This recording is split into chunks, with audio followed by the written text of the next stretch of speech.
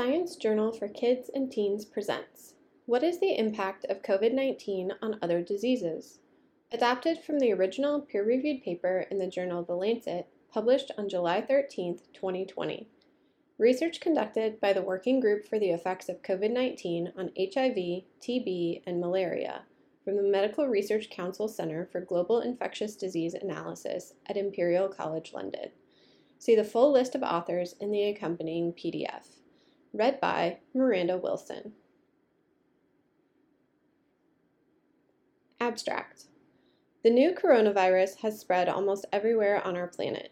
Governments have taken various measures to try and control the disease. Many of us are in lockdown, and lots of schools and businesses are closed. Some people have lost their jobs. These and other measures have consequences for other diseases as well. We wanted to assess what impact the coronavirus epidemic would have on three other current epidemics: HIV, tuberculosis, or TB, and malaria. These three diseases are a major threat, especially in poorer countries. We created mathematical models to estimate how the measures against COVID-19 are impacting people with these other diseases.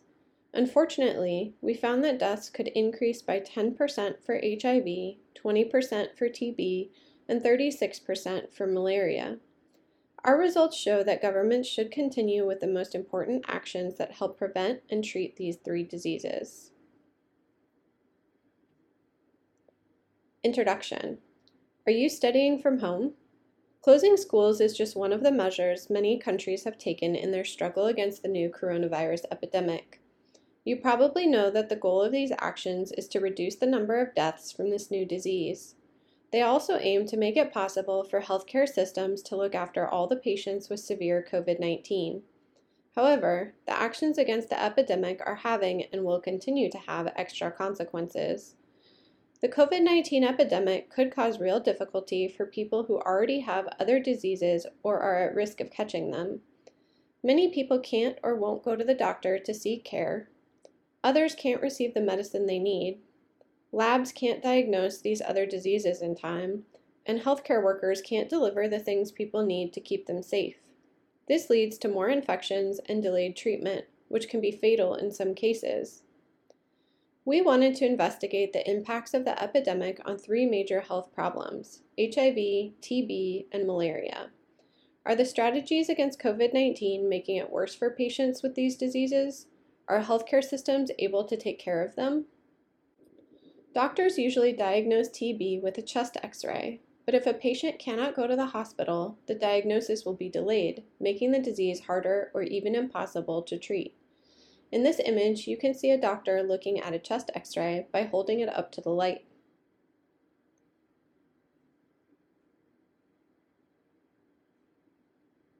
Methods.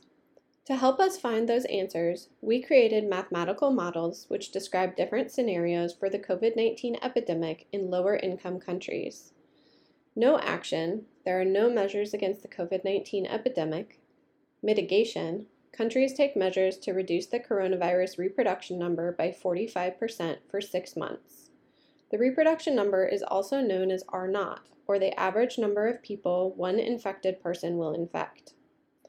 Short-term suppression, countries take measures to reduce the reproduction number by 75% for 2 months. And long-term suppression, countries take measures to reduce the reproduction number by 75% for 1 year. We then made assumptions about the consequences of these measures on the health programs against these other three diseases. HIV, 25 to 100% of people newly infected with HIV won't be able to start their therapy. 2 to 50% of the current patients won't be able to continue their therapy, and prevention might be unavailable. For TB, diagnosis rates will decrease by 25 to 50%. Treatment will be delayed, and prevention might be unavailable. For malaria, 25 to 50% of patients won't receive treatment, and prevention might be unavailable. We applied these models to 2 different regions for each disease, one where the disease is more common and one where it is less common.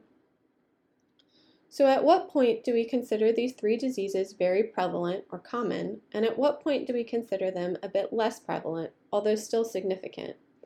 These are the scenarios we used which reflect real-world countries. For HIV, very prevalent means 200,000 people per million adults have HIV, whereas prevalent means only 90,000 people per million have the disease.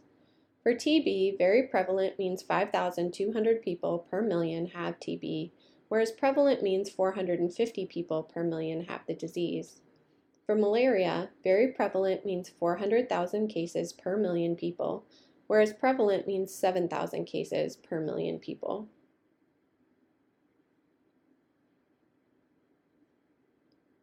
Results. First, we used our model to estimate how many people would die in lower-income countries due to COVID-19 in the 4 different scenarios. You can see the results of the model in Figure 1 showing deaths due to COVID-19 under each epidemic scenario. The graph shows time or date on the x-axis from April 2020 to April 2021, and the deaths due to COVID-19 per million people can be seen on the y-axis. A no-action scenario is represented by the dark orange line, mitigation by the light orange line, short-term suppression by the dark purple line, and long-term suppression by the light purple line. Can you see how the no-action and short-term suppression scenarios are different in this graph? We also tried to work out what problems the different scenarios could cause. We then used these data to estimate how many extra deaths there would be due to HIV, TB, and malaria under each scenario. Table 1 shows the combined data. Here in Table 1, you can see the number of deaths per million people in the population due to COVID-19 under the different scenarios and the problems they could cause. Additional deaths per million people for a 5-year period due to HIV, TB, and malaria are also in the table.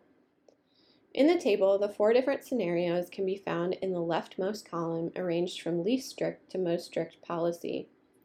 The next column shows that deaths due to COVID-19 are highest in the no-action and short-term suppression scenarios, just like the graph in Figure 1 showed. The next column indicates expected problems associated with each scenario. For a no-action scenario, there would be 6 weeks of overwhelmed healthcare systems. For a mitigation scenario, there would be disrupted measures against other diseases and a heavy burden on health systems. For a short-term suppression, there would be 2 months of disruptions and then 6 weeks of overwhelmed healthcare systems. And in the long-term suppression scenario, there would be 12 months of disruptions and then no burden on the healthcare systems. The next 3 columns show information about additional deaths due to HIV, TB, and malaria. For all 3 diseases, you can see that deaths are higher in cases where the disease is more prevalent. For HIV, the scenario resulting in the most additional deaths would be the no-action and the short-term suppression scenarios. Whereas for TB, the scenario resulting in the most additional deaths would be the mitigation and long-term suppression scenarios. These differences will be explained in the discussion. For malaria, in all scenarios and settings, additional deaths happen only in 2020. There are no additional malaria deaths for the following 4 years, assuming that the COVID-19 pandemic is over and governments resume their malaria control measures.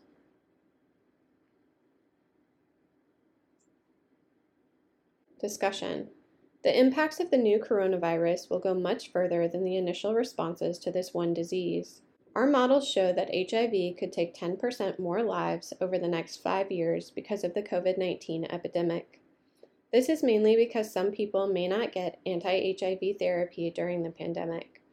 As for TB, extra deaths may increase by 20%. The main reason would be delayed diagnosis and thus treatment.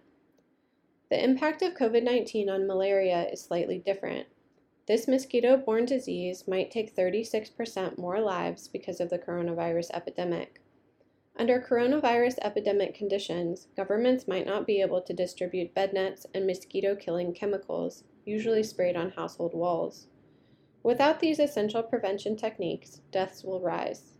We assume, though, that once the epidemic is over in 2021, governments will resume giving out bed nets and spraying the chemicals, so there would be no extra deaths from 2021 to 2024.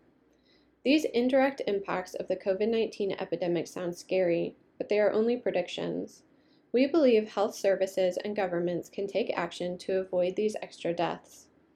For HIV, it's important that every patient can continue to access therapy. For TB, it's important that the disease can still be diagnosed promptly. And for malaria, mosquito populations must be controlled using the same measures. Conclusion: mathematical models are a very useful tool in science. Still, we have to keep in mind that they can't tell the future and different outcomes are always possible. We shouldn't forget the threat of other diseases during the COVID-19 pandemic. You can support the fight against malaria, TB, and HIV by donating, raising money, or petitioning for local or international charities that combat these diseases. Thank you for listening to this recording. Visit our website, sciencejournalforkids.org, for more free science teaching resources.